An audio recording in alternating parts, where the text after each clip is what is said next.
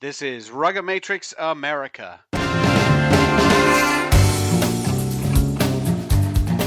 Welcome, everybody, to the show.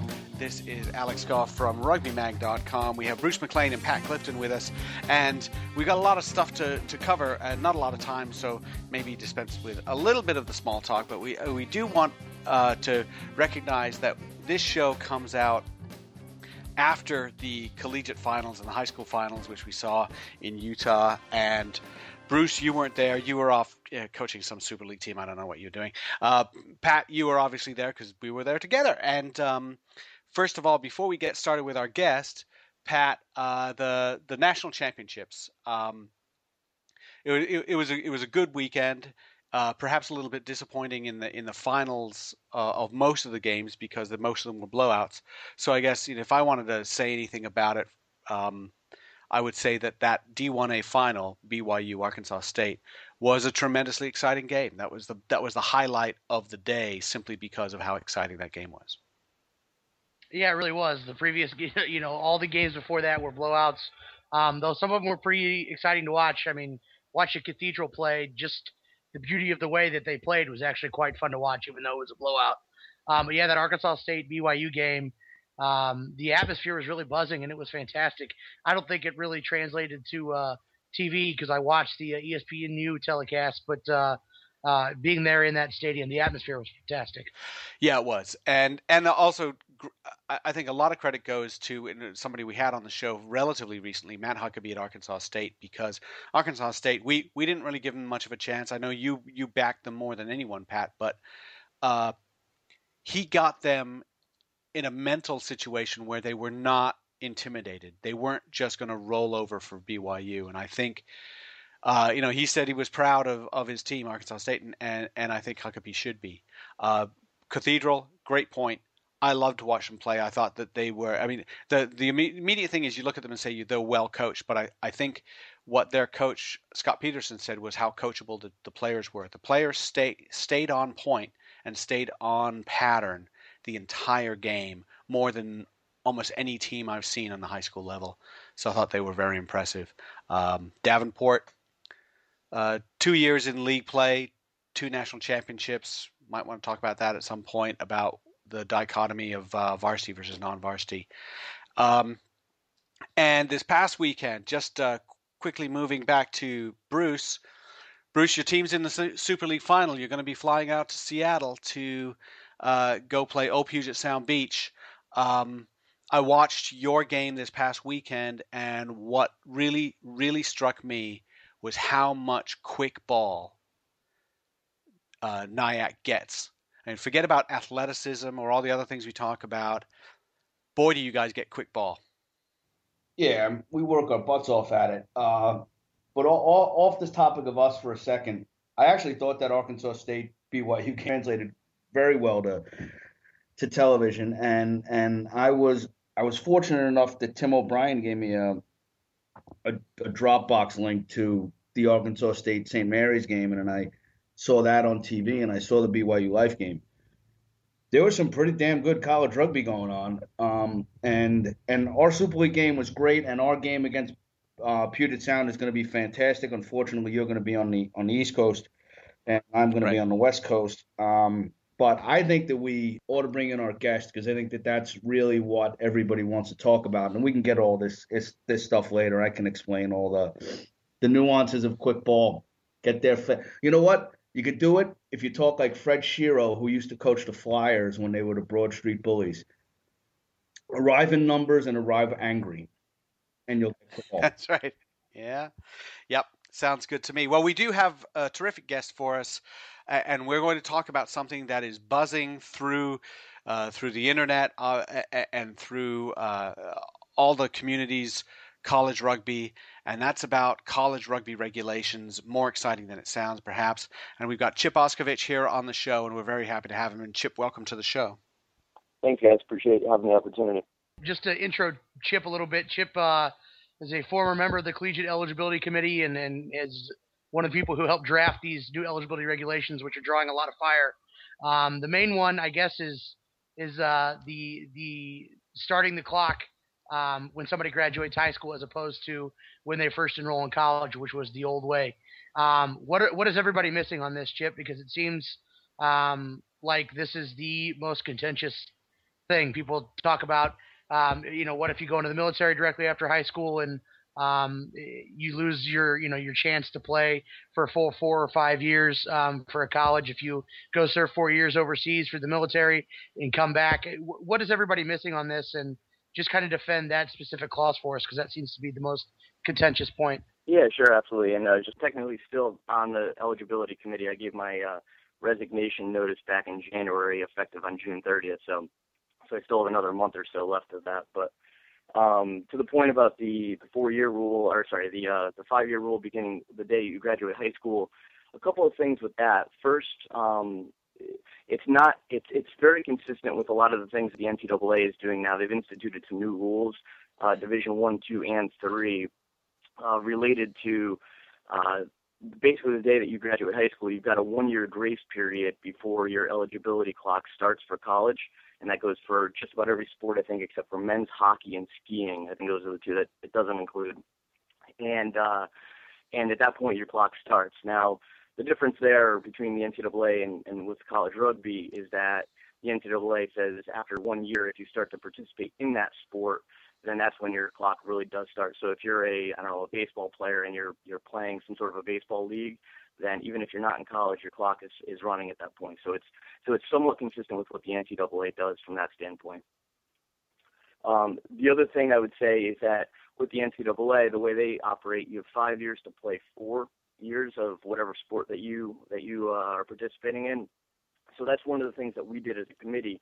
We looked at that 4-year benchmark, if you will, and said, okay, our expectation is that college rugby players should have an opportunity to play 4 years, not necessarily 5, but because we are limited in terms of how much infrastructure we have both at USA Rugby and with our college administrations, then we still have that 5th year we're kind of giving away for free. It would be kind of your redshirt year in other college sports.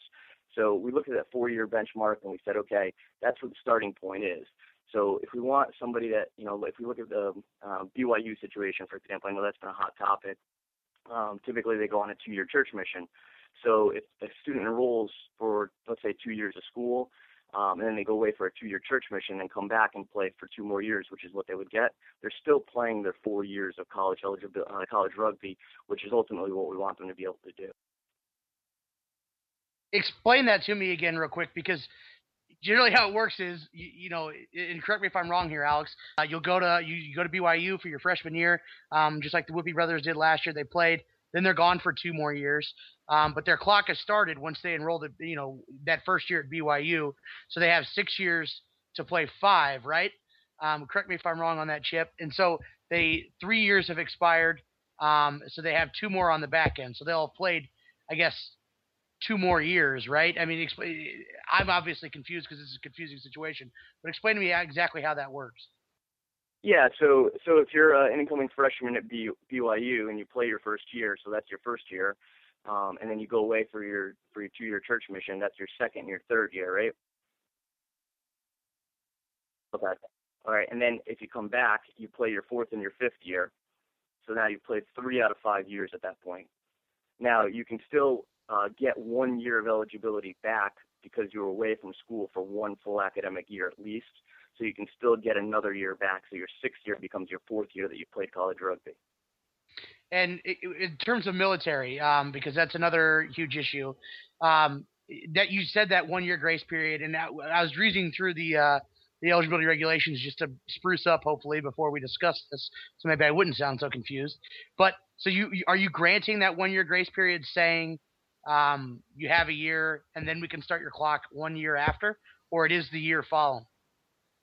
No, that 1 year after high school is essentially your first year, but the eligibility rules basically allow for you to get that 1 year back. So you have one free year someplace in the course of a 6-year period for whatever the reason, whether it's military or anything else, and you can get that back as long as you have some sort of documentation to show that you either missed a year of school or you had some sort of a medical hardship or whatever the case may be. So you can get that 1 year back, whether it's on the front, the middle, or the back end. So let's say you missed 4 years because you went and did a 4-year tour real quick after you graduated. Then you come back, that you enroll, so you would have 2 years to play. Is that essentially how that would work? You've got your 1 year, and then you can get your 1 year back out of one of the previous 4 you can get back on the back end. So you've got 2 years to play. That's correct. Okay, so Chip, my question to this really would be, why do it that way? What does that accomplish? Well, basically, it keeps things, keeping in mind that we're a club sport competition, and one of the things that we did when we were making these rules, or at least was my understanding, is that we're trying to make it somewhat fair and attractive across the board in terms of all the club sport teams playing rugby, whether it be Division 1, 2, or 3, or whatever division that teams are competing in. So one of the ways to do that is to kind of make sure that all of the players and all of the teams are, for the most part, are in the same age range or considered college-age players. So it is looking. It sort of works as a de facto age limit. More or less. Yeah. Do you obviously you've anticipated, and USA Rugby anticipated some challenges to this. That's partly why we were sort of waiting for these regulations to come out, is that we were that they were being vetted by lawyers, and I don't know if we were talking about the LDS mission issue or if it was the military issue, but do you anticipate some kind of complaint?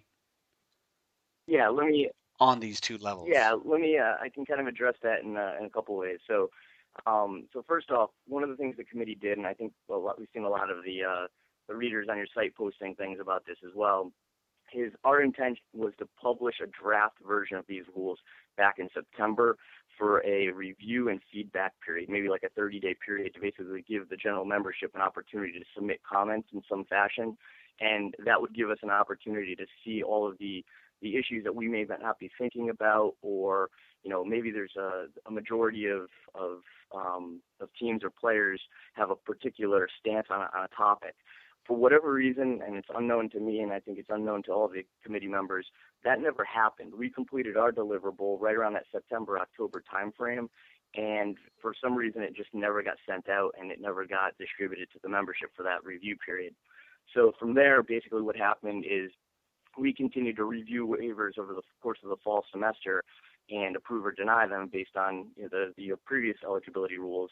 And that took us to about the January timeframe. At that point, we felt that it was too late to submit something for a review period, but that we had enough information from the waivers we were seeing to be able to address a lot of the topics. So the idea there was to publish the rules and put them into effect, but also knowing if there was an issue that came up that we hadn't addressed, and this military one could easily be one, that we would still have an opportunity to make a change, whether it was for the upcoming year or for a future year, we'd still be able to do that. And we also anticipated that by putting together a grandfather clause, which basically says anybody that's currently affected by these rule changes will still be using the previous rules until they finish out their college eligibility. So then you're alluding to the issue with the lawyers. Between January and March, nearly 2 months, for some reason these regulations had to not only be approved by us, they had to be approved by the College Management Council, which we expected and we knew, but it also had to go on to something called the Rugby Committee, and then on to the Board of Directors, and that took 2 months to complete. Again, I have no idea why it took that long to do that. And then once all those approvals were completed, it took nearly 2.5, 3 months for a set of lawyers to review something in terms of making sure that these rules weren't discriminatory against. My understanding is it went to the LDS lawyers, but I'm not sure for certain on that. And that took nearly 2.5 months to review a 2.5-page document.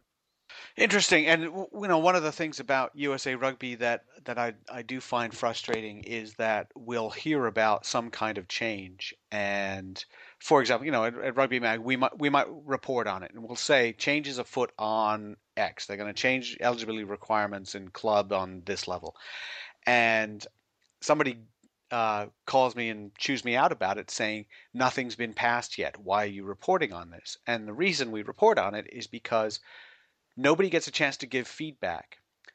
regulations get changed, and then people say, well, I don't like it because of this, or there's a problem, or you haven't considered X. But they're informed, well, the changes have already been made. So the idea that you would put it out there as sort of a beta test and say, what do people think, is a wonderful idea. It's a terrible shame it didn't get followed through simply on the basis that USA Rugby should be doing that all the time. Agree completely. Absolutely.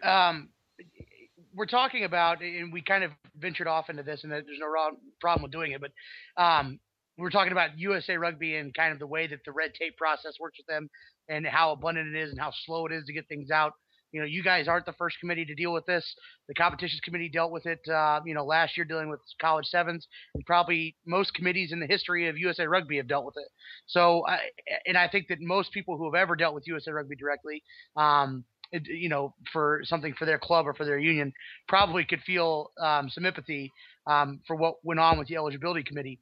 And I'm not saying that stuff's not important, because that is important about the way that USA Rugby deals with things like this and how that obviously muddles up and screws up the process. But while you're on, and maybe I'm reiterating it too much, but this is the big hot button topic, is the starting the clock after you graduate high school versus starting when you enroll in college. You guys aren't stupid. You guys are, you, Marty Bradley, Rich Cortez, all the people that were on this eligibility committee and helped draft these rules. You guys, I'm sure, consider the BYU, the possible complaint from a BYU or about the Mormon missions. And I know you probably consider the thing with military. Somebody who graduates college and goes straight into the military and serves our country, and possible lashback from that. So if I'm wrong in that, correct me, but I don't think I am. And you weighed those options, but you saw enough virtue in changing the clock to still do it. So what in your mind, and you said a little bit of it, maybe elaborate on me or convince me of it, what in your mind and in the minds of everybody else in the committee was the prevailing reason that you thought that it was worth it enough to do it? Yeah, no, again, I go back to, it's going to answer in a roundabout sort of way, but, again, having an opportunity to send it out for a review period to be able to get that feedback from the membership to really see what the volume is and what the issues are, and looking at the military waivers that we saw come across the board in this fall, I can even tell you that there were very few and far between, and most of them were situations where where they were kind of cut and dry in terms of the waiver requests. And I think in most cases were denied anyways. What else I can say on that is, again, we can always go back and review the rules. It was never meant to be that these rules can be carved into stone and be permanent throughout the course of eternity. We're always going to be able to come back and review these things. And then again, putting in a grandfather clause where if there is somebody that has been in the military in the past, that gives them an opportunity to keep playing while we're reviewing the rules. So again, I don't think we put in these rules in effect to limit anybody from playing rugby. We did it basically with the opportunity to continue the people that are eligible under the old rules to continue to play. We did it because we thought it made rugby fair in all divisions across the board by keeping the age range fairly similar. And you also have to consider that this is a club sport for 99.9% of the teams. And, when you do have if you did have a military person come back after serving for 4 or 5 years and they end up being, somewhere in the age of 26 to 28, there is a big disparity between, that age range and the 18, 19, 20-year-old college kid that's playing as well. And I would also add to that we're not saying that somebody that served the country can't play rugby. We're saying that they wouldn't be eligible for college rugby. So we want those players to move on to the senior club game to continue their development. And if it is somebody that has any type of a rugby pathway, it's somebody that we want to see go on to higher levels at some point. Well, that's great. They need to get into the senior game quicker anyways. So if they are in that age range and they're playing college rugby, they're limiting their own development path in that respect as well. And you brought it up again about like the wanting to do that review period, put it out as a possible draft, and then get back some response. So to me, that says that the amount of response that you've read now and that you see now about the military issue and about potentially the LDS issue maybe if you had known the amount of lashback you would have gotten now, would that have changed for you at least? You can't speak for everybody else on the committee. Would that have changed for you how you feel about changing the clock? As of right now, I don't think I have enough evidence to say that I would change my mind at this point, because it's tough to tell when you're reading posts on Rugby Mag, whether it's the same group of people posting or what kind of reaction that you're getting. And I think we've even seen some people that have been in the military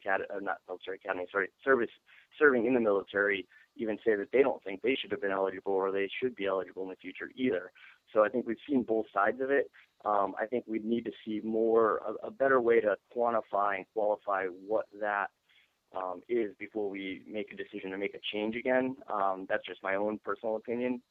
And one other thing I'd like to add to that too is my understanding, and I don't know if this is the case, maybe it was even me being ignorant, was over the course of creating these rules, we never understood that these would have any effect on Division 1A on the men's side. And I think that's a really important factor as well, because the way we look at it, just like the Super League on the men's club side, is it's a completely different competition, and that they could choose to use the regulations that we came up with, or they could choose to tweak them and to do what's right for their competition. And the reason why I bring that up is because on all the other levels of college rugby, Division 1 AA, 2, 3, and then on the women's side as well, by and large, that's the area where we're looking to keep players playing in the same age range, because we have new players that have never played rugby before joining teams, and that's the case throughout all of college rugby, with the exception of D1A that continuously puts, I would say, at this point, I'd say just about every team in that competition has at least 10, if not all 15 players that were recruited to come play rugby and played in high school or someplace overseas at some point as well. So their level of competition and their playing field is much different than the rest of college rugby. Can I jump in? Yeah, go Bruce. Yes. First, that last point was very interesting. I don't think that was made clear that this was meant to be underneath D1A. Secondly, the 6 for 4, you get 4 for 6 years. That's reasonable. I don't think that's unreasonable. So all the BYU kids and everything get the 4 years. Couple small questions. What about foreigners? When does their clock start? What about kids who go to a postgraduate year? They graduate high school or they redshirt. Now, the new thing is to redshirt early so that your freshman year doesn't count, and then you go to a high school and you go for 4 years and you come out and you get better grades or things like that. Called gray shirting. It's popular in lacrosse. I mean, I don't know what other sports it's popular in. And then they have the PG year. And I was wondering how are those going to be handled? Not so much that it happens in the rugby world. I do think that the military exemption probably is not as prevalent as people are making it seem. There may be 15 or 20 people in the course of the country. But and my second question on top of that is, those things seem relatively reasonable to me. I do think there are a couple gray areas. Why did everybody resign? I mean, the entire committee resigned essentially, and there had to be a reason for it. And we would like the real reason, not the politically correct reason. So whatever that is, if you gotta, take the knife out, take it out. So real quick, 2 questions. What happens to foreigners about their clock, and then why did you all resign? Okay, so I'll go to the postgraduate one as well. That's an easy one. If you're a postgraduate, then you're still under the same rules as an undergraduate as well. If you're still within your clock, you're still eligible. If you're outside. Sorry, I meant PG at a high school. Well, that's the same. I meant take a year a off. guy who graduates high school and then does one of those PG years. Yeah, so it's the same thing. If you took a year off, or you're not in a school that has a rugby team, that's 1 year you can get back later on, but you only get 1 year of it. Does that make sense? So your clock has already started. Yeah, exactly. Is your clock has already started, but you can apply for an extra year by saying, I wasn't participating in college rugby during that Correct. Year. All right, and then in terms of the foreigner issue, so that's it's the same thing as high school students in America. The onus is on the foreign student to basically show evidence of when they graduated the equivalent of high school in their country. So what's not clear to me is whether that's going to be a form, whether they just have to submit some sort of a document, a transcript, if you will, to show that, or how that's going to work. I think that's something the USA Rugby staff will kind of work out and streamline over time. But essentially the onus is on each of those students to just show when their equivalent high school graduation was, and that's when their clock will start as well. Does that answer that question? That's the problem. That's a difficulty for you, because different schools have different systems, different countries have different systems about how they judge it. And I know growing up in England that you essentially you spent your sixth form taking your A levels. That would be the equivalent of graduating high school. But then there were a lot of kids who stayed for an extra semester, an extra term, in what was called 6S, which was to work on their entrance exams to Oxford and Cambridge. That, I would imagine, would count against their clock under this rule. To be honest, I'm not familiar with that. But the one thing that we discussed as a committee is that each college is admitting these students based on some idea of what their equivalent high school graduation was. So if the colleges presumably already have that information as part of admissions and enrollment, then that's more or less going to be the time that they're going to use when their rugby clock would start as well. So we didn't think that was going to be information that would be too difficult. But like I said, if some new information comes to light that we as a committee didn't consider, then that might be possible change in the future. But yeah, certainly every country is very, very different in terms of how they do it.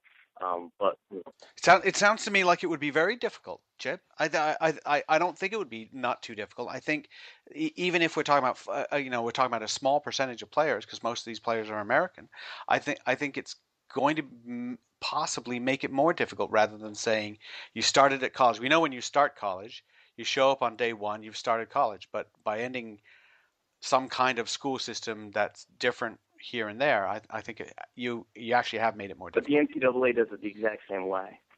And so if it's already been done... And the NCAA is a huge organization. Right, understood. But if they're already collecting information from the athletic departments at each school based on when their high school graduation is and transcript information and all of that, then it's got to be something that's accessible to a student that's trying to show when their clock should start as well. But I agree. It's something that may need some further clarification. Something along those lines for sure. I wish I could give you a better answer on that, but we'll have to see how it plays out, I guess, for a little while before that maybe a rule can be tweaked. So the resignation question? To the second half, right? To the second half of Bruce's question. Sure. Yes. So we had a seven-person committee. We had Will Riddle from Army Women.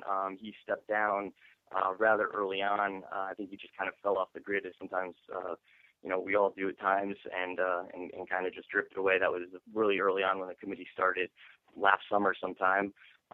We had both Kurt Huckabee and Craig Coates resigned sometime between the fall. I think Kurt resigned in the fall. I'm not quite sure what the reason was. I think he just had time constraints. And then Craig did it early in the spring, and I'm not sure if his was a frustration because of USA Rugby, or if it was to kind of focus on the Division 1A and the creation of his new conference that Texas A&M and others are forming. So I'm not quite sure what his reasoning was. Then we had, obviously, Rich Cortez had to step off the committee because he became the college director, so that one's pretty cut and dry. Marty Bradley, who I think was pretty public about his reasoning why he stepped down.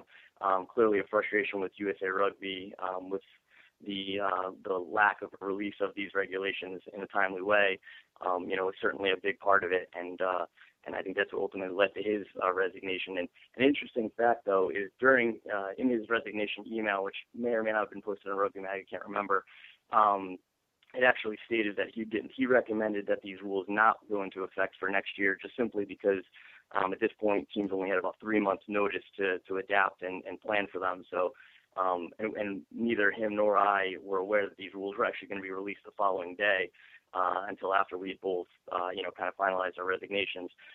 My resignation was the most recent, although I announced it in January that would be happening in June. Most of the reason why I did that was to just unwind myself from some rugby activities, but very much frustration with the way USA Rugby was managing the process, and and dealing with the ongoing delays was a big part of it, and was a big reason why I reaffirmed my decision to resign last week when I sent out another email to Jim Snyder and Rich Cortez. Clearly frustration with the process. I have one question to add on another clause. In terms of when you graduate, it says basically if you're pursuing a postgraduate degree and you're full time and you're still within the 6 to play 5, that you have to still be attending the same institution you received your first undergraduate degree from. Yep. Why do that? Because the NCAA will actually allow you to play. Greg Paulus is a great example. He played college basketball at Duke, went and followed his post-grad degree somewhere else, and was able to play football at Syracuse. So a couple of your examples have been to follow some of the NCAA guidelines and fall in line with that. This seems to go against the grain of what maybe the NCAA would do. Why can't somebody play 4 years of Duke rugby and then transfer to Syracuse and play rugby for Syracuse? Yeah, that's to be honest with you, I just think that was a rule that was in place before that we just didn't look into too deeply on changing. We certainly could have done more research on that particular topic, and seeing some of the example that you just stated. If that was something that we wanted to change, we could have. We didn't look at that particular rule as something that really garnered any reason to change it. There wasn't an outpouring of people asking for it to be changed or anything like that, and it just seemed to make sense to keep it. But yeah, there was really no ulterior motive or one reason or another to keep it the same or change it. We just kept it the same because it was there the year before as well. Well, I'll tell you right now, I think you should have kept it the same, and I wouldn't be changing that. That just allows for a real slippery slope of nonsense to happen. I think that's exactly what you're trying to prevent is, say a guy's a good player at whatever school it is, Davenport, Lindenwood, could be Life, could be anyone, and then they get picked up for a year or two of postgraduate eligibility to go somewhere else. I don't buy that one. I mean, you could do the same thing undergraduate. I mean, if you go to Life for 2 years for your undergraduate degree, you could transfer to Cal and the next competitive cycle play for Cal. It's the same thing, except for this time. Totally cool. And I don't agree with the whole red shirt thing as far as football goes. But didn't Paulus play 2 different sports? He did, yeah. Yeah, and that I think is where if somebody played, football for. If somebody played football for Duke and decided to go to play, postgraduate rugby, even so, that whole postgraduate thing, if you didn't go to that school, that's going to get real dodgy. I would keep away from that one. My own opinion. Why is that dodgy? I don't understand. I don't understand why that's dodgy. You're a college student. You're within your eligibility window. Why does it matter that you have to? In this entire world where kids transfer colleges because of financial reasons, or they go on 3 and 2s, things like that. In this world where kids take a year off, or they're very fluid with how they try to get their degree because of difficulties involved or difficulty getting into colleges, why is that suddenly the line in the sand? You know what? To be honest with you, I don't have skin in the game. I do think that's a slippery slope. It's just my own opinion. And right, but where are we slipping to? I'm not even going to get into it. My opinion doesn't matter. I have no skin in the game. My thing is that when did you graduate? I think that they have it right in terms of that. I think that they do have it right. And to be honest with you, I haven't really heard anything that was unreasonable. The regulations aren't as bad as I had initially thought, and maybe because they weren't public and nobody knew what they were. You're only getting hearsay, but it doesn't seem that those regulations don't really seem that bad to me. And I think that you can't be having so much administrative nonsense to go. It's got to be pretty black and white. The colleges have to make it pretty black and white too. Otherwise, they're going to be sitting there fighting over all kinds of nonsense. Let me jump in here because to back you up, Bruce and Chip. There's some things I wanted to sort of throw at you. First of all, on this, that I think you've cleaned up a lot of these rules, even little things like using the word team, collegiate team, rather than saying club, which can be very confusing, and some of the things to make it clearer. You read these rules. If you agree with them or disagree with them, I think they're understandable, which I think is very good. One of the things that, and correct me if I'm wrong, I think this is true, that actually makes it easier on the waiver front is the waiver based on injury. If you get injured and you miss your year, you can get that year back.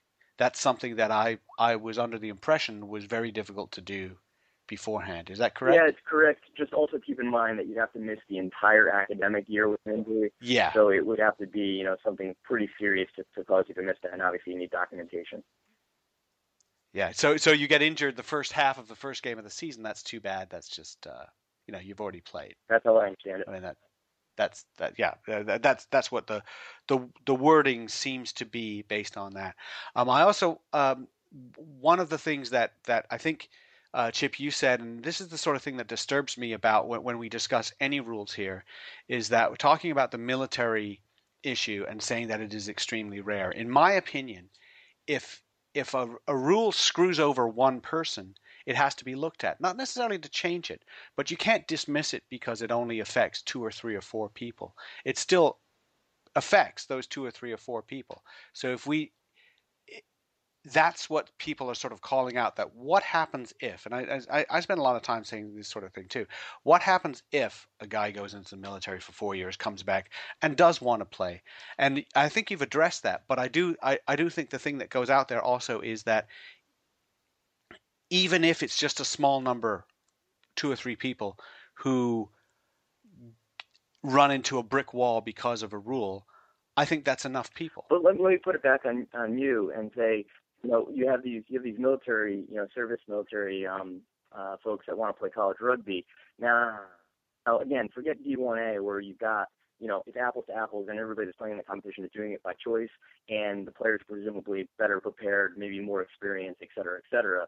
When you get down to a lower level, even Division I AA on the men's side, if you have a series of these players that are essentially walking onto a college rugby team, which is a club sport, and you have another team that is comprised of whatever. I mean, look at the Lindenwood example is perfect. Now I don't know if they have any military students, but if they did, and they're playing other teams that they're just simply recruiting from what's in their student body, you're putting players that are 17, 18, 19, 20, 21 that are new to rugby for the first time playing against grown men, and that really hampers their ability to learn and grow the game and puts them into a dangerous situation as well. So, while I certainly respect and understand the military side of things, there's also the other side of it as well.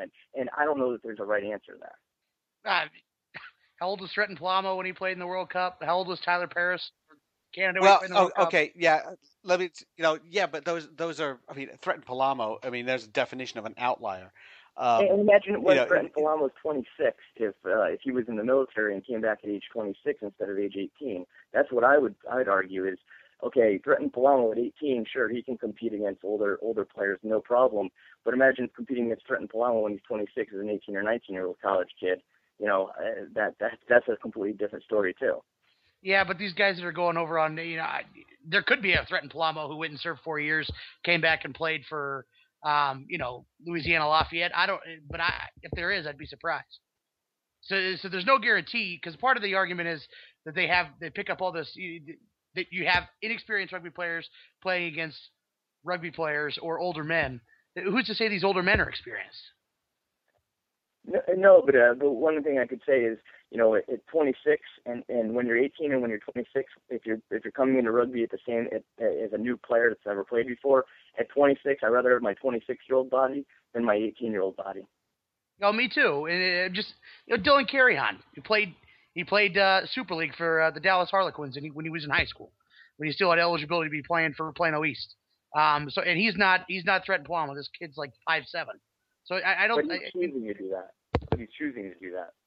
Right. No, I get you. I'm just saying that I think that the age is age ain't nothing but a number, to quote Ashanti, right? I think that was Ashanti. Yeah, and it's a debate that I'm sure won't end on this phone call. That's for sure. There you go. Now, Pat, I know you had a question about D1A and the fact that these regulations aren't actually expected to police D1A. D1A out of the equation, not involved. Well, no, that's not what he said, right? Chip, let me clarify that. Chip, you said you were working you weren't sure how you guys were under the impression that it was going to be that way. It doesn't mean that's the way USA Rugby is going to enforce it. My understanding is that Division 1A has their own committee. I think Tom Rooney may even be the chairman of that committee. And that committee essentially can do as they like. Now, so that's my understanding. So as of right now, these eligibility rules cover all divisions. But if that committee were to choose to do something else, my understanding is that they could. Whether I'm right or wrong, I'm not sure. But that was my understanding throughout this entire process. Well, it's interesting because the rules, the eligibility document as it stands right now says nothing about D1A being ruled by separate rules. So it would have to be changed again, I would imagine. I think it does just do what the Super League does. Super League just makes its own rules. USA Rugby tends to piggyback the Super League rules because they're easy and they're easily enforceable and they're relatively cut and dry. So that's kind of how that works. And, you know, D1A may choose to piggyback these rules. They may choose to use their own rules. That remains to be seen. Yeah, D1A is a little more wedded to USA Rugby, though. I mean, when they have a paid official as their director, which is what they had last year. So it'll be interesting to see how they do it. But I don't, as of reading these rules, to me, they say D1A is included in them. There's nothing that says that they play by their own set of rules. Yeah. And that's my understanding too. And until they say otherwise, I think that's the way it's got to be. But I mean, I don't know how many teams are left in the CPD or B1A these days, 18 teams or whatever. But that's the stakeholders that are involved in that competition. And I think, look at the NCAA. Every division has different rules. You look at the Division 1 manual for the NCAA, and the eligibility section for players is like 80 pages. You look at Division 3, and it's 17 pages. So it's different based on the level. And I would encourage that group of schools, if they found a better solution to what they want to do with eligibility, then I would encourage them to pursue it and to make adjustments as they see fit.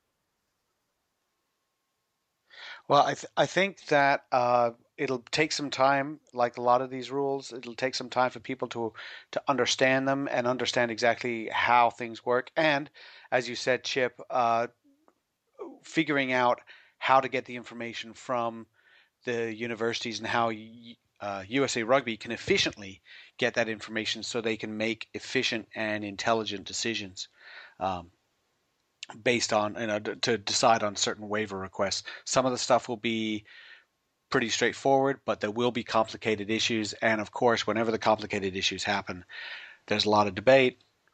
It's a news article, things like that happen. And I can tell you, too, Chip that Oscar, we would have liked to have the more than just the summer as a committee to be able to work on that if we had gotten the rules, published in September, October, and then finalized by December or January. We would have, in theory, had the whole spring and summer to do that. And now here we are just releasing them for the first time now. Yes, and as you said, only giving a few months for some of these universities to adjust, and certainly one would think that some colleges have recruited players who they thought would be eligible for 4 years or 5 years, and turns out maybe they're only eligible for 2. That's correct. Be interesting. Chip Oskovich, we really appreciate you taking the time and answering our questions here on Rugby Matrix America. Thanks a lot. Thanks, guys. Appreciate it. Hey fans, go to rugbyimports.com for all your rugby outfitting needs. Whether you're kitting out your team with our American-made jerseys, stocking up on training supplies, or just getting a new pair of boots, Rugby Imports has all you need for on the field and off. Go to rugbyimports.com. Okay, guys, so great talk with Chip, and he stood there and he took the questions, which I have a lot of respect for that, and that's great. And we don't know what's going to come down the pipe. Who knows? But we do have some things coming up this weekend that are pretty exciting. We're crowning a champion in Division 1, Division 2, Division 3, and Super League men's club. So that we want to have a look at that. We also have the USA Sevens Collegiate Rugby Championship coming up, of course, in Philadelphia. USA7scrc.com. Go check that out. If you're within driving distance of Philadelphia, you really should go because it's a lot of fun. And if you're within driving distance of Glendale, Colorado, go see the club finals because that's going to be a lot of fun. And if you're within driving distance of Seattle, Washington, go see the Super League final because that will be great as well. CRC first, we'll do that. Some players going in and out. I've got two teams that I really think are ready to play in this competition. There are several that they're going to look good, but the teams that I want people to look at, first of all, Cal. Cal has been training on sevens and getting prepared for sevens for well over a month now. I think they're on top of their game, and they are very young, but they have some really good talent.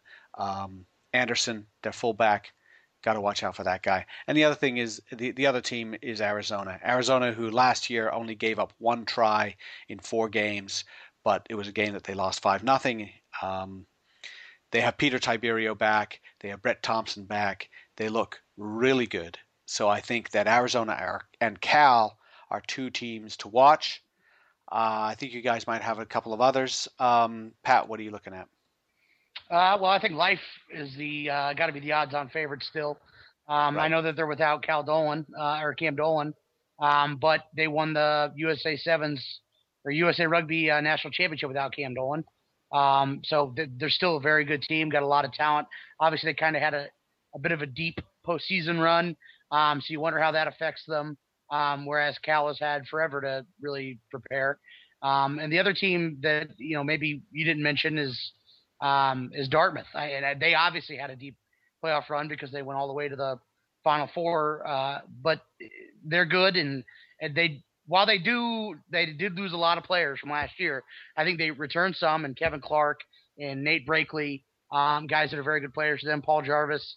If I remember correctly, Derek Fish was injured for them. So Derek Fish didn't play for them last year in the CRC. And Madison Hughes was in high school, so he didn't play for them. Madison Hughes, I think, is better than any individual player they had last year. And I think Derek Fish should come in and replace somebody right away. So I think the Dartmouth, again, with their coaching and with the talent they have on that team, can be very dangerous. I also look at as Delaware as a potential sleeper. They're right in that same pool with Dartmouth. I think them and Dartmouth will get out of it. But yeah, I think those are my 4 teams to win it. I agree with you on Arizona. Agree with you on Cal, and then I think Dartmouth and Life are the next two guys to watch. And Life is definitely my pick to win it if I had to pick one. Bruce, who do you like? I think Cal and Life will be in the final. I spoke to a couple guys on Cal, and they said they're really working hard. And then Tui Osborne, I saw him this weekend, and he said to give a shout out to him and the Life University squad that don't count them out. They really are looking to make some hay. And Tui's been taking this very seriously. Been working with Dan Payne. He's been working with the players, and they are excited for this opportunity. For that university, this is about as big as it gets. So that's what I would look at as a final, and it should be a fantastic game.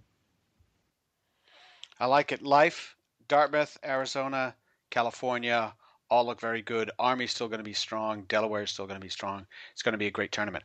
So moving on to the Super League final. Now, the thing about this, first of all, Old Puget Sound ran the table on the West, just like Evan Haig said he thought that they would. And in addition, they perhaps looked a little bit vulnerable in their second game against Golden Gate a week ago, 19-12. They won that game, but they had held out a couple of players, resting them, and they really did put away Golden Gate in the semifinal. It was not a pretty game. I think in some ways it was kind of sloppy.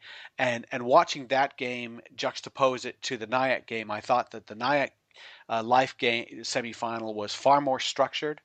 Was more aggressive, more physical. and the Puget Sound game was looser, which played right into the hands of Puget Sound. They have some really dangerous players. I don't know if Philly Petito will be healthy for this final. He was held out with a concussion last week.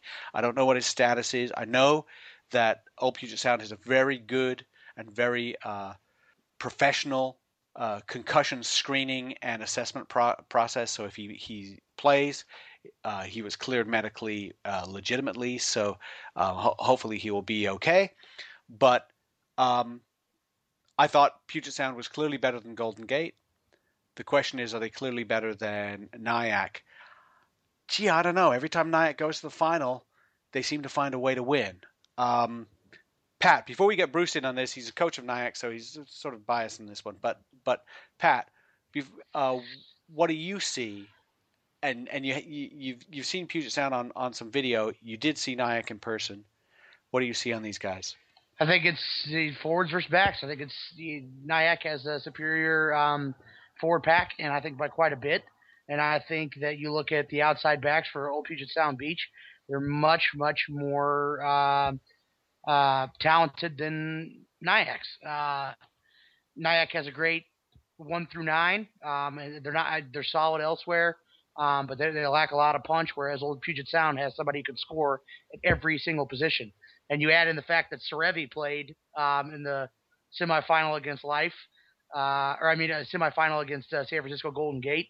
Now you have him. So I'm guessing he was playing number 10. So if you have, he came in sort of a fullback thing. He kicked a touch a couple of times. Didn't really do a whole lot. He did pass the ball out. It was kind of fun to see him out there. I know I'm in the Northwest. I have a hard time betting against Nyack. I really do, and I think because of what you said, the forward power, and what I said at the beginning of this podcast about the quick ball, how ferocious Nyack was at the breakdown. So Bruce, tell me about this. What you've seen both teams. You coach one of them. I'm not going to ask you to give a prediction because I know what you'll say, but tell me about this matchup. I'm surprised you're not picking Puget Sound. You pick against us all the time in the final, so it'd be helpful if you did. You know. I could be wrong again, and I want Pat to pick us, and because he's usually right, and then we'd have a better chance of winning. Well, looking at the game, you see Puget Sound they have a bit of size. They have a quality line out. They have they have a pretty solid scrum. They can put. The thing is, they can play within their forwards. They can play a pick and go game, and then they can use their scrum half, and you got to kind of respect that area, and then they can move it and skin you out wide. So they are kind of a complete team. They will tend to look for offloads and take opportunities. I think the biggest thing is if you can maintain your discipline and avoid penalties. Quick tap penalties are a place where they can kill you. So that's something that you really need to be cognizant of your discipline. I think that turnover ball or knock-ons are places they can kill you. So, if you knock the ball on, you got to make sure you get down on it and make them beat you from a scrum as opposed to letting them get that extra free play from, so like if you knock the ball on and if you don't, go and kill it and have the ref whistle the play dead and you give the other team a chance to play it, they get a free play plus the scrum. So you got to take all those free plays away. And then you really, you got to, if you're going to kick it to them, you got to kick it over their head and make it bounce. And you got to really put a fantastic chase on.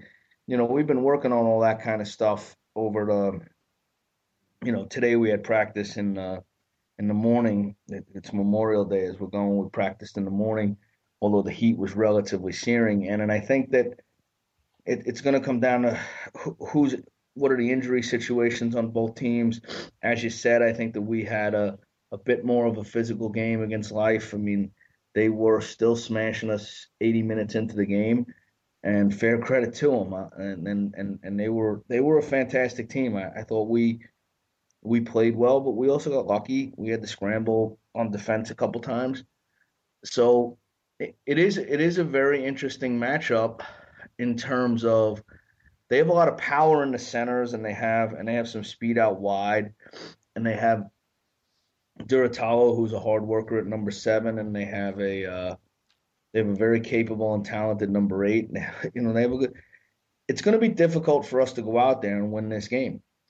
There's no doubt about it. They play solid defense. They haven't given up. I don't know when the last time that Golden Gate didn't score a try in a game. Yeah, that's true. So it's going to be very difficult for us to penetrate them. If Golden Gate couldn't penetrate them, and they have such tremendous size and power, we don't have that. So, unless we get our opportunities, and unless they kind of make mistakes that give us the game, it's going to be difficult for us to win. That said, we can win, but the problem with a team like ours is we beat you 7-8 yards at a time. And in order to go 7-8 yards at a time from halfway, it takes 7 or 8 phases to score a try. And they can go 60 yards at a time, and it takes one stupid play for them to score a try. So if they can play disciplined defense and get their breaks, we're in deep trouble. And we can pound the ball and maintain possession, and then we can be in with a puncher's chance at the end. I think there's a bit of coach speak here, because I think you have much more in the puncher's chance. And Pat, you called it on the front row, not on the front row, the tight 5. Beach played last week. They had Kevin Graham, Dan Trierweiler, Josh Osborne, Albert Jenkins, and Aaron Fry. That second row of Fry and Jenkins, they've been punching above their weight all season. I think they have a lot on their plate, because they're going to be facing probably Nick Discala, Connor Coyne, Pat Fife in the front row, James Denise, and Brian Doyle in the second row. And I just think that group is just a little bit more impressive. They're bigger, they're stronger. That second row, Denise and Doyle against Fry and Jenkins, not to take anything away from Aaron Fry and Albert Jenkins, who played really well. I just think that's going to be the big battle, and if it is the big battle, Nyack probably wins that.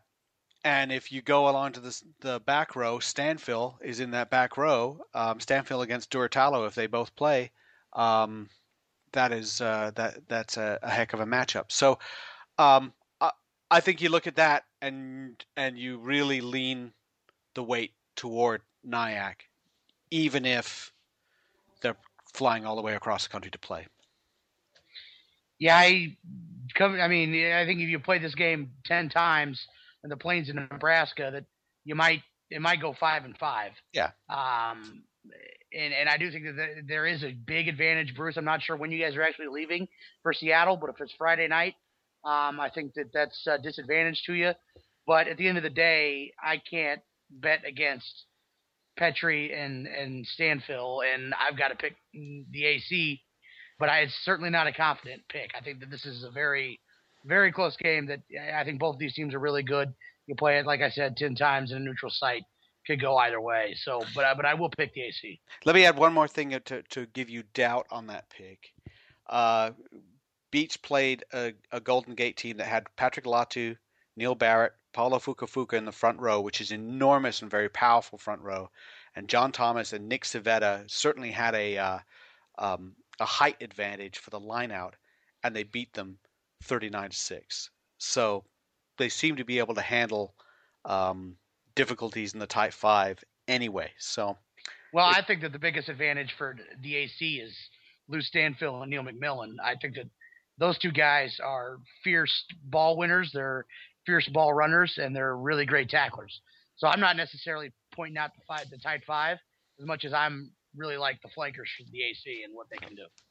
I think the way when you look at, say, the AC, our team, you got McMillan plays 7. And Denise, who is a 7 and was a 7 on 2 national championship teams, is playing in the second row because Louis needed to play 6 for the Eagles. So you got a 7 who hits the first breakdown.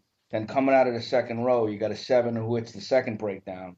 and then essentially Connor Coyne is like a 7. So coming out of the front row, you got a 7 hitting the third breakdown. So every time you turn around, you're dealing with a 7, and you're dealing with a good one, and that's how come we get quick ball all the time. Because every single breakdown, no matter what's happening, no matter where it is, has one of those 3 guys in it, and they're going to win quick ball, and that's the reason we get quick ball a lot. And Paula Fuka is probably not winning a whole lot of quick ball. No.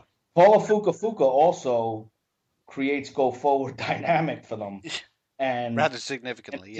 It's a when we have to play to our players, our front row are midgets. They're pretty technically good, but they're not big, and the Puget Sound guys are pretty big. So we'll see how we do. All right. Well, on to the Division I championships. We have 4 teams left. We've got Belmont Shore against Metropolis from Minneapolis, Minnesota, and Palmer against Glendale. Palmer may be the next big player in the college debate. Should be interesting to see what they do in the next couple of years. But Belmont Shore against Metropolis. Talk to Metropolis. They're very, very excited, feeling really good about this, but it's going to be hard to bet against Belmont Shore. They've got that experience. They've been there before. Palmer against Glendale. I guess Glendale's been there before. They're probably going to be without James Patterson, but they will be with everybody else. And but Palmer really has played exceptionally well, especially defensively. Pat, what do you see on this? I think Belmont Metropolis is interesting because it's kind of like the Belmont Youngbloods matchup that you saw in the semifinals of Club Sevens, because a lot of those Youngbloods guys play for Metropolis. Belmont was the odds-on favorite, but Youngbloods came on and gave them everything that they could, and dang near beat them. And I think Metropolis is really good. Both the common opponent for these guys is the Kansas City Blues. Down in Southern California, the Blues travel down there and lose by 2 to Belmont Shore. When the Blues and Metropolis met in a neutral ground in Iowa earlier this spring, Metropolis won. I'm not going to throw a number out there, but it was by more than 2. So I don't think that this game is, a huge underdog versus a huge favorite. And I think that the Midwest is probably the best league in D1 this year, especially the Midwest West when it had Metropolis, Palmer, and the Chicago Lions. I think that Metropolis is extremely battle-hardened. This is a young Belmont team, though I would never be surprised to see Henry Bloomfield run on the field. That guy always seems to make his way onto a Belmont championship roster like he did a couple years ago. This is another really, really tough pick, but I'm going to pick Metropolis. I really think that they've got a lot of young, strong talent, and that they're a really, really battle-tested team, more so than Belmont. So I'm actually going to pick Metropolis to win that one. And Palmer versus Glendale. Palmer is fantastic, and I'm impressed with them every time I see him, which inevitably is always in the Final Four. But I think Glendale is peaking at the right time. That Glendale is the better team in this one, and they've got too many stars all over the place. Granted, Atam Alifa, I believe, is going to be injured and out for this one. And the same goes, obviously, you said about Patterson, he probably won't be there.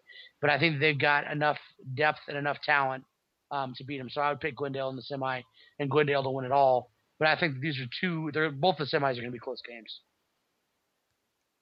I think that Metropolis has a young fly half from South Africa who's part of the Spearhead Academy, and he has a cannon. Yeah, he has a cannon for a foot. It is at altitude. The ball flies a lot further. So Belmont's not going to be able to commit infractions without getting penalized with points. And Metropolis is going to be able to kick the ball a long way downfield. And if Belmont doesn't have their counterattack strategy sorted, that could be a big problem. I am going to go with the underdog here. And as Pat said, I understand it's not as much of an underdog.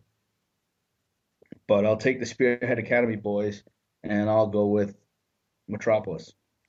In the other game, I think it's difficult for Glendale to lose Atam Alifa and James Patterson. It's hard to get a backline in a rhythm again. But but I will say home field advantage is massive. They still have Nick Johnson. They still have Slavey. So they have a bit of experience in their pack. And I think Bachelet is playing 9, so there's a bit of experience there. So it would be, I think that Glendale is going to win that game over Palmer, and I think that a lot of it has to do with home field advantage and just knowing your stadium and knowing how to do things and just having, just generally being able to, you have your act together there. Then they play a lot. They play on TV. It doesn't intimidate them, and it'll be a new phenomenon for most of the guys. And I think that'll be what happens come finals day 2. Those guys will be used to it. They'll be used to the fanfare. They'll be used to the national anthem. They'll be used just little things. And I know that it's little things, but little things add up in big games. And when games are close, it's little nonsense things that make a difference. So that's Louis Joubert, the kicker for Metropolis, and he does have an excellent foot. And the Metropolis does look great. I'll go with Belmont Shore, and I'll go with Belmont Shore because I think they do have the experience. I think they'll be able to get through. Don't forget that they've got Peter Dahl, Zach Vanoglio, they've got Ed Pitts and Peter Seo. They've got Pate Uigalele and Fratangelo. These are experienced players. People, Ed McKenna out in flanker.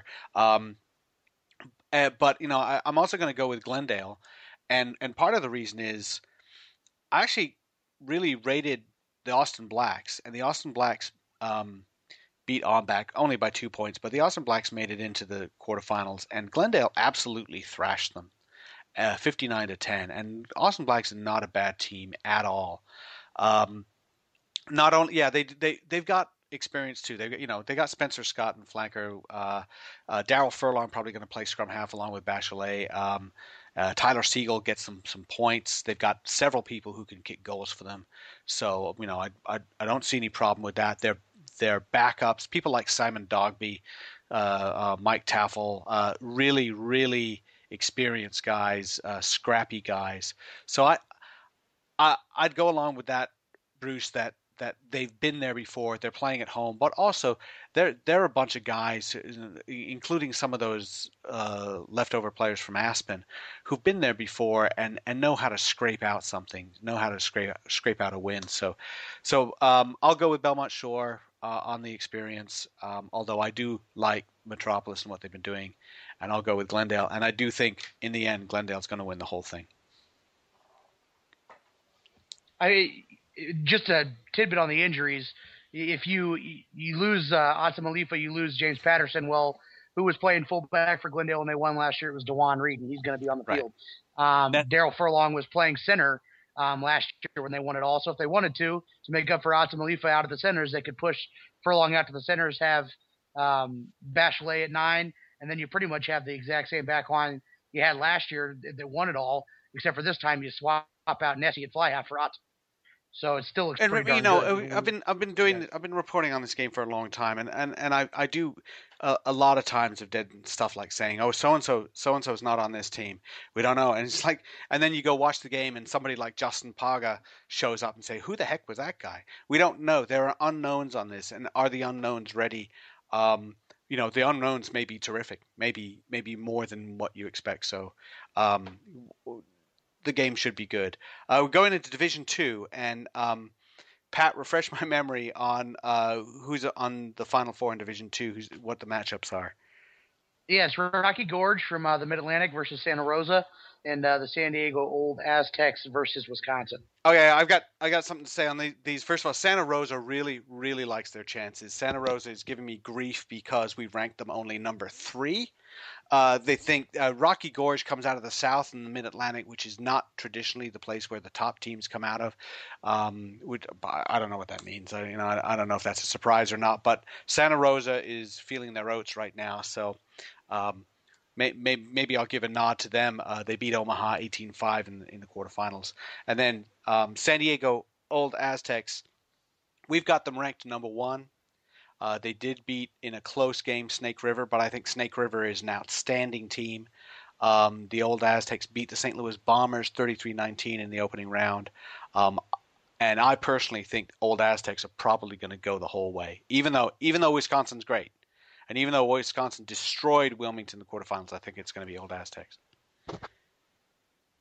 I think the Old Aztecs are going to beat Wisconsin. I don't have a great reason for you as to why, but I think that they are. I've never seen Wisconsin play, but I have seen the Old Aztecs play, and I think that there is a lot of talent on that team, and I think that club as a whole is swelling, and it's just on a pretty big upward swing. They're going to go D1 next year. I think that they are going to beat Wisconsin. And then I'm going to pick Santa Rosa as well to beat Rocky Gorge. Saw them play last year in Chula Vista. And I really, really respect the Omaha Goats and how good they are. And for them to beat Omaha Goats 18-5, granted not a huge lopsided victory, but whoever was going to beat Omaha and knock them out would have probably gotten my pick, and they did it, so they do. Generally, the team that wins in Division II is the one with speed, and there are a lot of teams that go far in Division II that do it on forward power and conservative play, but it's the ones that are left at the end, the ones with speed win, and I think that's going to be Aztecs and Rosa. Yeah, I told Aztecs based on the results just said. You know, that's what I say. That's fine. That's fine. You know what? I think that you go with the team with the who can kick the ball downfield and make the other team feel like the goalposts are pencils on the other end of the field. Yeah, I think territory wins in Division II. Territory and mistakes. Speed, I agree with you. Speed can turn a game on its head, and if it's an arm wrestle, you want to have the guy who can make the break. But it is always nice to have a 9 and a 10 who can control the game and manage it and paint corners, and it's hard for teams to go 90 yards to beat you, especially at that level. They can't play enough phases together, so it's good to have good kickers. Yep. And I think that's a big part of it. Especially at altitude. 8 of the 16 playoff games that were played so far in Division II were decided by less than a try, so I would imagine these games be pretty close as well, pretty dramatic. Worth a look on June 2nd in Glendale, Colorado, if you're near there. No, it is. Division II is awesome. Yeah, a lot of fun. Division II great. Division II is great rugby to watch. It's just really good rugby with, the second row is a step, a little bit shorter, and the back row is more experienced. Division II is great as far as like the entertainment value of the game. The Division II games in these national Final Fours are generally the better games because the teams are there. They want to win, but they want to play rugby too. Right. And whereas the Division I teams, the Super League teams, and things like that, they want to win. And if they could do it 3-0, they'll take it. Yeah. Hey, and unlike the Super League final, the Division II final will be able to be seen on television, so you'll get to see that entertainment value. Amazing. And the Division III final too. And Division III, that's definitely your weekend warrior types. But at the same time, these are guys who are working very hard to get there. You know what though? Sometimes Division III isn't necessarily just weekend warrior types. I mean, it could be guys who, they played with a club for a while. They got together and decided, hey, we're gonna have a last run and we're gonna go at it and make our play. But a lot of times it's guys who are young in a club and they take the game seriously, and they've come to a club that's in Division III and they want to make it better, and they are pretty good, and they use this to catapult themselves into Division II or Division I. And, Boston Rugby Club had a lot of guys. Boston Irish had a lot of guys who came through the Division III championship into Division I championships. And the same thing could be said for Boston. And I think that there are, not that I agree with playing Division I and Division III together, because I don't. But the fact of the matter is, Division III rugby at times is not what everybody thinks it is. Like at this level, I think it's pretty good. Yes, there are definite holes in the teams and there are definite weaknesses, but it's not the Division III rugby that you see week in and week out at home. So the Division III matchups are New Orleans versus Tucson and South Bay versus Philly Whitemarsh. Don't know a whole lot about a lot of these teams, but I will say I'm going to pick New Orleans because I'm going to stick with the trend and Last year, Metropolis won. They fielded a D1 and D3 side. The year before, Ombak won, and that was the year they backed out of the Super League. So they had a Super League side and Division 3 side. Division 3 won the national championship. So I'm going to say that the trend continues, and I'm going to pick NOLA, who has a Division 1 side, to win it all. Well, yeah, you've got these guys who've been training up against the Division 1 team, and they're really, really motivated to do well, considering that Division 1 team didn't go deep in the playoffs, actually didn't make it to the round of 16. Tucson, however, the way the Arizona League works is that you do have a D2 versus D3 crossover, so they have had some tough games. Tucson's a good team. Philly Whitemarsh, remember, they used to be in the Super League, and now this is their first team. This is their number 1 team, is playing in Division 3. Playing against South Bay. South Bay played Modesto in the first round and won 92-5. They are a big, scary team that if things go their way, they're going to go run downhill all over you. So I'm going to go with South Bay on that one. And just to be contrary, I think I'll go to South Bay all the way.